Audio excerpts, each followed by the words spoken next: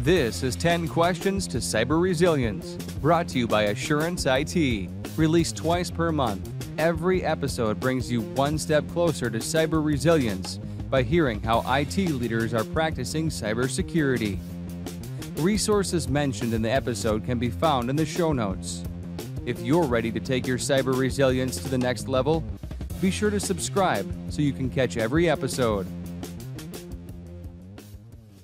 Well, I want to welcome everyone to the podcast this morning or this afternoon, depending on when you're listening. With me today, I've got Paul Baker from Plurilock, who's going to talk to us about Zero Trust. Really looking forward to hearing the Zero Trust story, specifically from Paul. I've heard him talk about this before. I think he's got a lot of information for us, which we're going to appreciate. Paul, before we get started into the questions, I want you to introduce yourself, who you are, what you do, and what brought you here today. Hey everyone, my name is Paul Baker. I'm Director of Cybersecurity at Plurilock. Plurilock is a Canadian company that develops some really cool cybersecurity products. But they're in the general zero trust world. I spend a lot of time talking about zero trust to people, just digging into what it means for them, and what actually is it in the real world. Fantastic. Yeah, a great company, a Canadian-bred company. We're always proud to see some fellow Canadians pushing the envelope when it comes to cybersecurity and, like you said, zero trust. I've got a lot of questions on my mind, Paul. I've heard you explain zero trust before. The term is not new to the industry. It may be new to certain individuals. So can you explain the concept of zero trust in really simple layman's terms? Sure. So why don't we go back a little bit in history, and I'll set the scene for where zero trust comes from. So back in the late 80s, Digital Equipment Corporation, DEC, published kind of one of the first papers on firewalls. That really set the scene for security for an awfully long time. It really got this sort of castle and moat approach to security. A super strong perimeter, keep the bad guys out. But once you break through those castle walls, you can walk around and do what you like. As I said, that remained really the standard approach to security for a long time. And that, of course, was why we see so many breaches, because the wall is not impenetrable. And it wasn't really until the early 2000s when people started to think about deperimeterizing. A lot of that was because there was a big move away from the sort of the slightly older IT corporate setups of mainframes and thin clients, everyone within a building, and into this more sort of complex, distributed, full desktops, hybrid work, cloud kind of world that we live in now. The internet, of course, and the ever-expanding reach of the internet was a huge part of that. Then in 2010, John Kindervag coined the term zero trust in a Forrester research paper. Really, until the last few years, zero trust as a phrase has mostly stayed in the analyst space and not really so much in the corporate security psyche, although many people in security have been looking at defense in depth, which is a very similar thing. So if we fast forward to 2020, NIST, the American standards, published SP 800-207, which was really the first attempt to try and formalize this zero trust framework of standards and requirements to help define what it really was. Last year, of course, the US Office of Management and Budget, I think it was, mandated that all US agencies had to adopt zero trust principles. So this is a thing that isn't going away. So what is it? One of the common mottos, phrases, whatever you want to call it, associated with zero trust is always verify, never trust. And what it really means is that you need to assume that users and systems and so on are already compromised. And so while that perimeter itself is still, of course, very important, you need to start thinking about how do we limit damage if someone is inside it already. So it's an approach to security. It's not a specific tool. There's no magic zero trust button you can go and press, and hey, presto, you're protected. You need to go through this whole process of kind of identifying really what is it you're trying to protect. So what's the things that you want to protect? And then start to consider how do we protect that? And usually you want to start with things at the highest risk to you as an organization, and then find the right tools that help you protect those assets.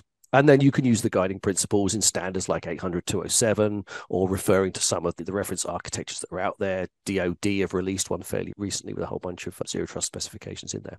So say, really, it's just a change in concept from let's make the perimeter really strong, because the point is really the perimeter doesn't exactly exist anymore. And let's focus instead on how do we minimize damage.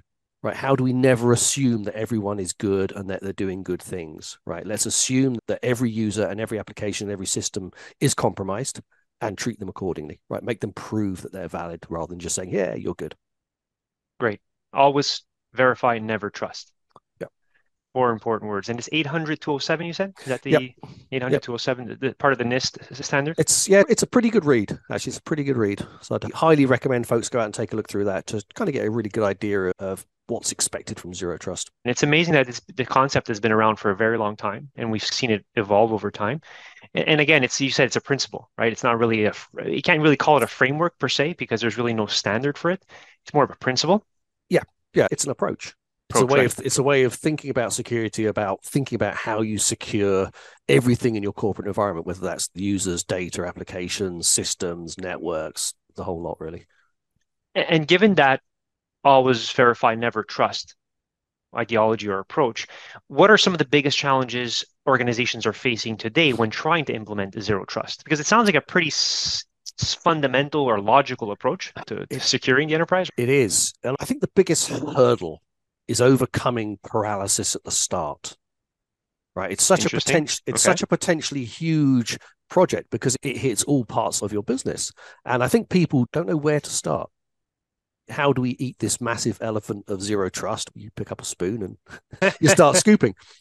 Key things that companies need to make sure is that they've got to have buy-in at board level, right? There has to be that real drive from the top to say, we're doing this. It's important to our business for all these different reasons, and we need to do it, right? We need to commit to do it properly. There's not an easy way. There's no zero trust button, as I said. It's got to be done and done properly. Yeah, and there's no easy button, like you said, and there's no way to even determine the actual costs until you dive into it and you start eating. Right? Exactly, right. It depends on what you're trying to do. My recommendation to companies who want to go down this path, and it should really be all companies, because let's face it, everyone needs good security, is to really first look at what you care about protecting. Right, what's the crown jewels that represents the highest possible risk to your company if it's breached? It could be something related to your intellectual property. It could be your customer information. Who knows? But that's the thing that you want to focus on protecting first. That's what you care about, right? If that piece of information, that data, that system, whatever it is, goes away, that's your business at risk. So those are the things that you really want to focus on first, and look at all the different ways that you can protect those, because that's going to be your biggest bang for the buck. And as an organization, I think some of the challenges stem from not understanding the priority of the valuable assets they have. Sometimes, I would say, to be fair, that becomes a challenge in itself. So you're right. I think we need to understand where we prioritize, what's the most important valuable asset you have, and then based on that, then you work your way down. That would be a great start for sure. And I like when you said buy-in at the highest level. You need buy-in at the highest level. And often what I say is you need executive sponsorship. You need someone or some team. And oftentimes it's one person. You need to have that one person who's driving the initiative, because without that, then there's no funding, there's really no strategy. And oftentimes it's someone who understands security and, of course, the business. Totally. Typically in most companies, that's driven from the CISO role. I was about to say, the CISO role, exactly. And then that's a challenge in itself, because CISOs are overwhelmed for the most part. They've got a lot of things coming at them right now, being thrown at them. And I see a lot of times where the CISO is reporting to, initially was CIO, and this could be a conversation itself, but it's reporting to CIO, and then now there's a dotted line to the CFO, and then the operations people want to know what's going on because it's impacting every part of the business. Exactly. It's a critical role. Very critical, very critical. When it comes to zero trust and network infrastructure, what's an impact on the organization's network infrastructure? And is it easy to say what costs are involved with protecting the network? That varies depending on what tools you're trying to use and how big a network is and so on. But in terms of impact, if it's done properly, it shouldn't really affect anything in terms of day-to-day operations other than making it more secure. It should be invisible. And that's either to people or to systems. Is there going to be some cost? Yes, of course. If you have to start buying new tools, there will be some kind of cost involved with that. If you need to bring in the services of experts in the field of zero trust, which if you're not one, I absolutely recommend you do.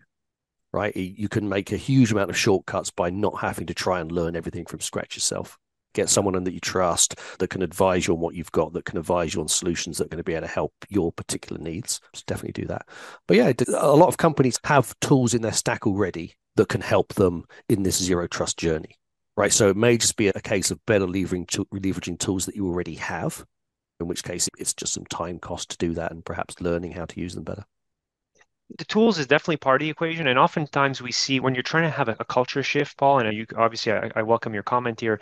It's also a change, a culture change within the organization, right? I think that's sometimes is harder to do depending on what type of organization you're working with.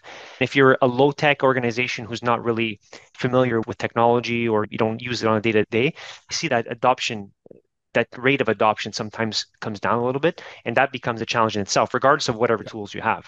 Yeah, change is difficult. Yeah, it's a fact. Change is difficult, and I think the key to that is engaging people. It's in helping them to understand why you're doing something, what's the benefits to what you're doing, and get their buy-in. If you're expecting your end users, for example, to have to do something different, yes, you could just mandate it and send out the note that says this is what you will do from now on.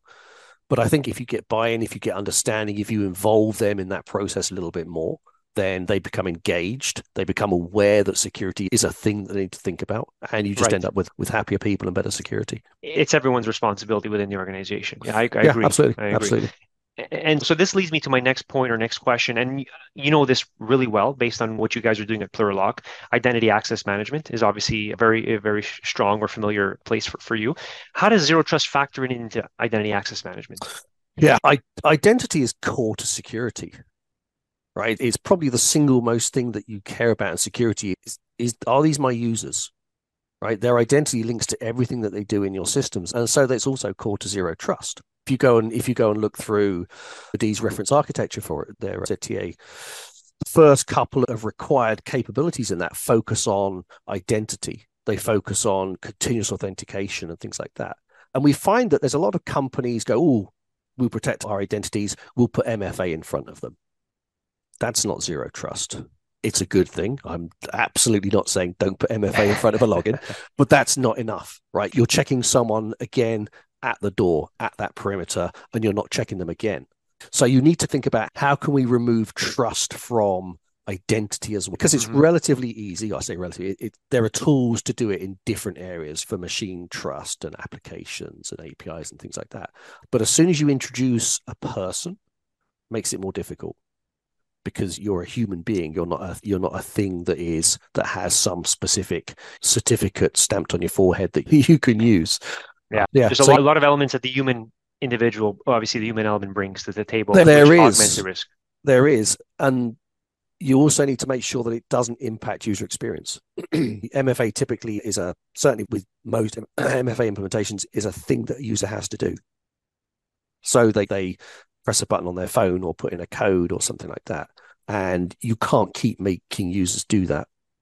So you need to try and look at tools that allow you to do that in a way that is unintrusive to the user, but still gives you that continuous ability to make sure that it is that user there, that it is the person behind that digital credential, right? That certificate, that login, that MFA step up, whatever it happens to be, making sure it's them all the time doing things in your system, because you don't want to be saying an hour after they've logged in, it's still them based on something that's nothing to do with that person.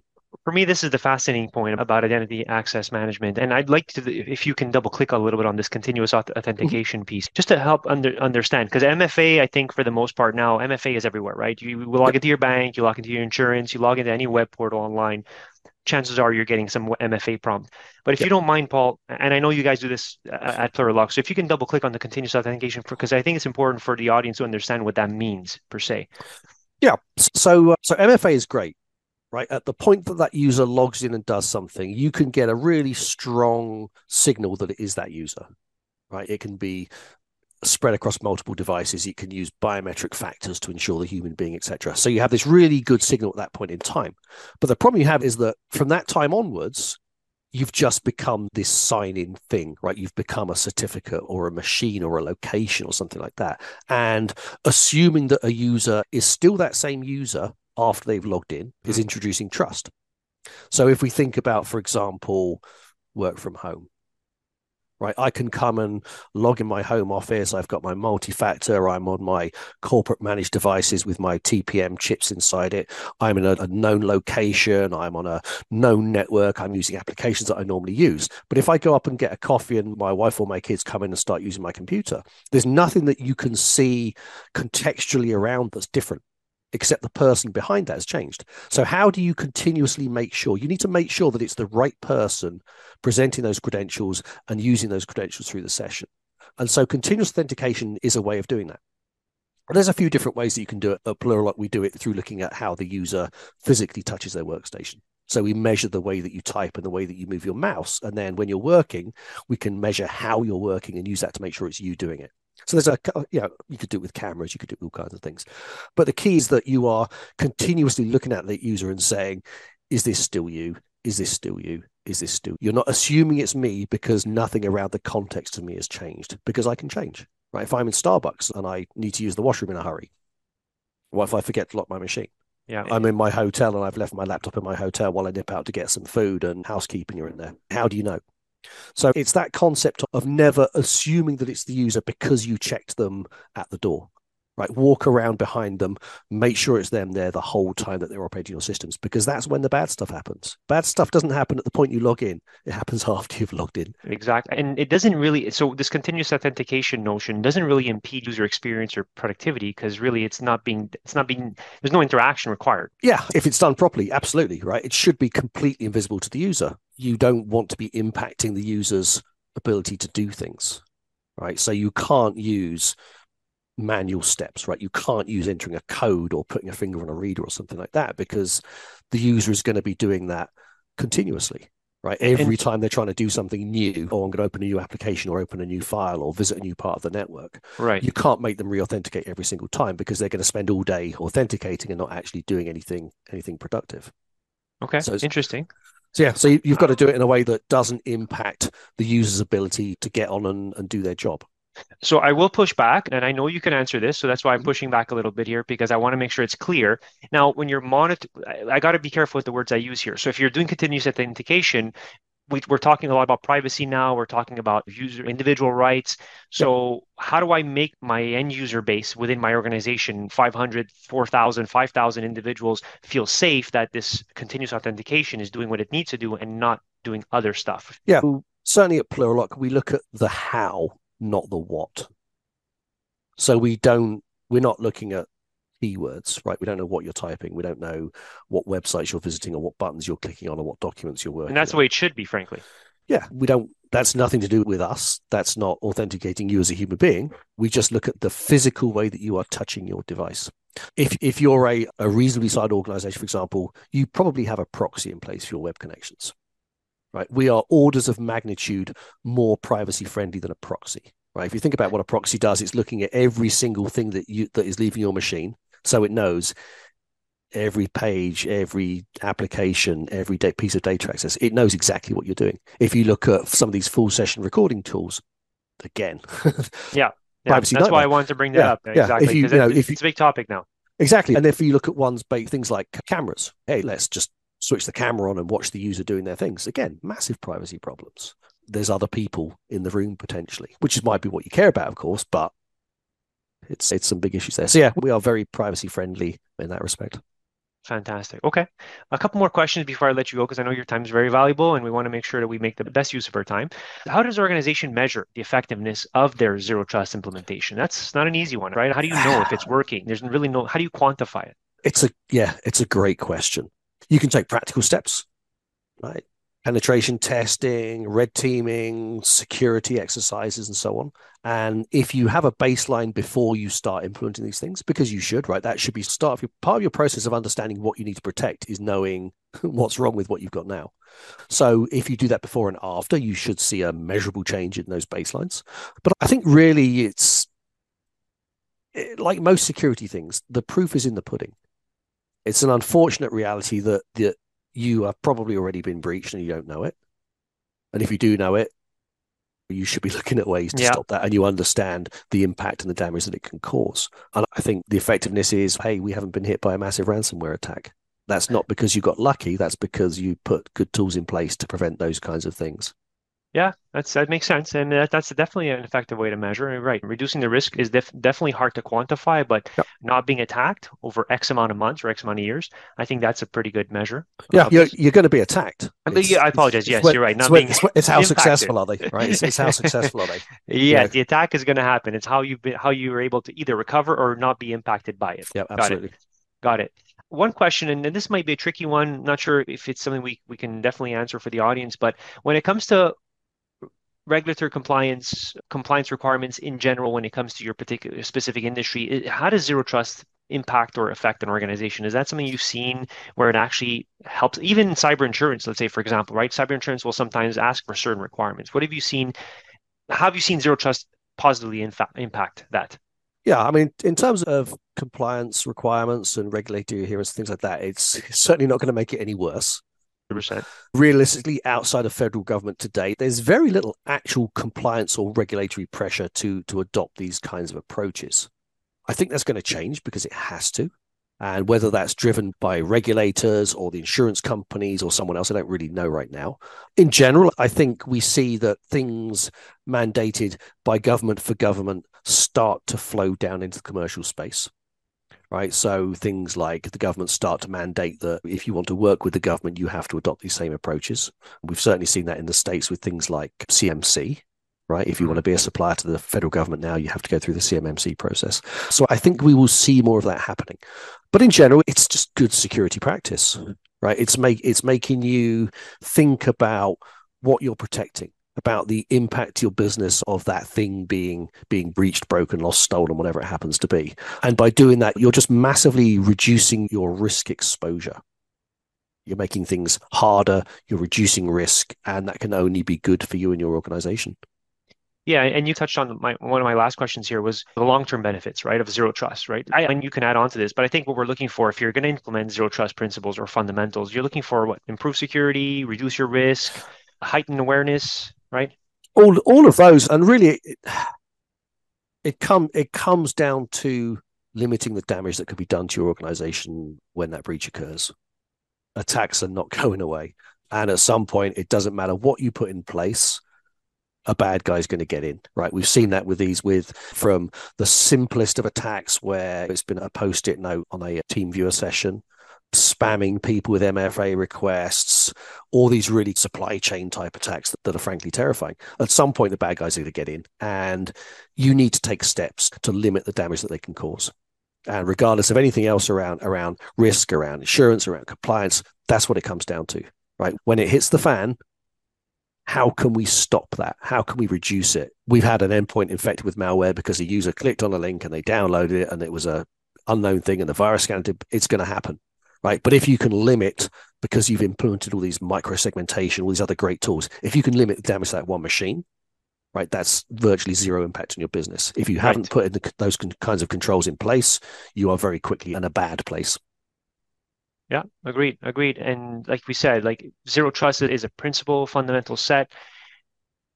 Always verify, never trust. Those are the 4 big words we've learned today. Yep. And frankly, organizations can get started pretty quickly with some basic steps. Absolutely. Like I say, just even thinking about what do we really care about, right? What's core to our business? What can we absolutely not risk? And focus on protecting that the best that you can. And that's going to put you in a good stead. Start with that, right? What really matters to your business. And every business has something really important to them. Absolutely. Very good. Paul, again, I really appreciate the time we spent today. Do you have any questions for me? Any extra thoughts or additional thoughts before we go here? No, it's always a pleasure to talk to you, Luigi. How can anybody get in touch with you? Obviously, you can get in touch with me through LinkedIn, through Luigi, or you can hit me up at plurilock.com. I'm sure you'll find me there somewhere. Fantastic. Paul, thank you very much. I know you're helping the community raise the awareness, and I know you're fighting the bad guys every day. So really appreciate talking to you any time of the day, man. Hey, you're welcome. Great stories again, Luigi. Thanks. Take care. All right. Thank you, Paul. Thanks. Have a good one. Bye-bye. Thank you for listening to 10 Questions to Cyber Resilience, brought to you by Assurance IT. Assurance IT is in the cybersecurity space, specializing in data protection and compliance. Since 2011, they primarily help mid-sized enterprises in Canada. If you have questions about protecting your data, reach out to us directly at info@assuranceit.ca or visit assuranceit.ca.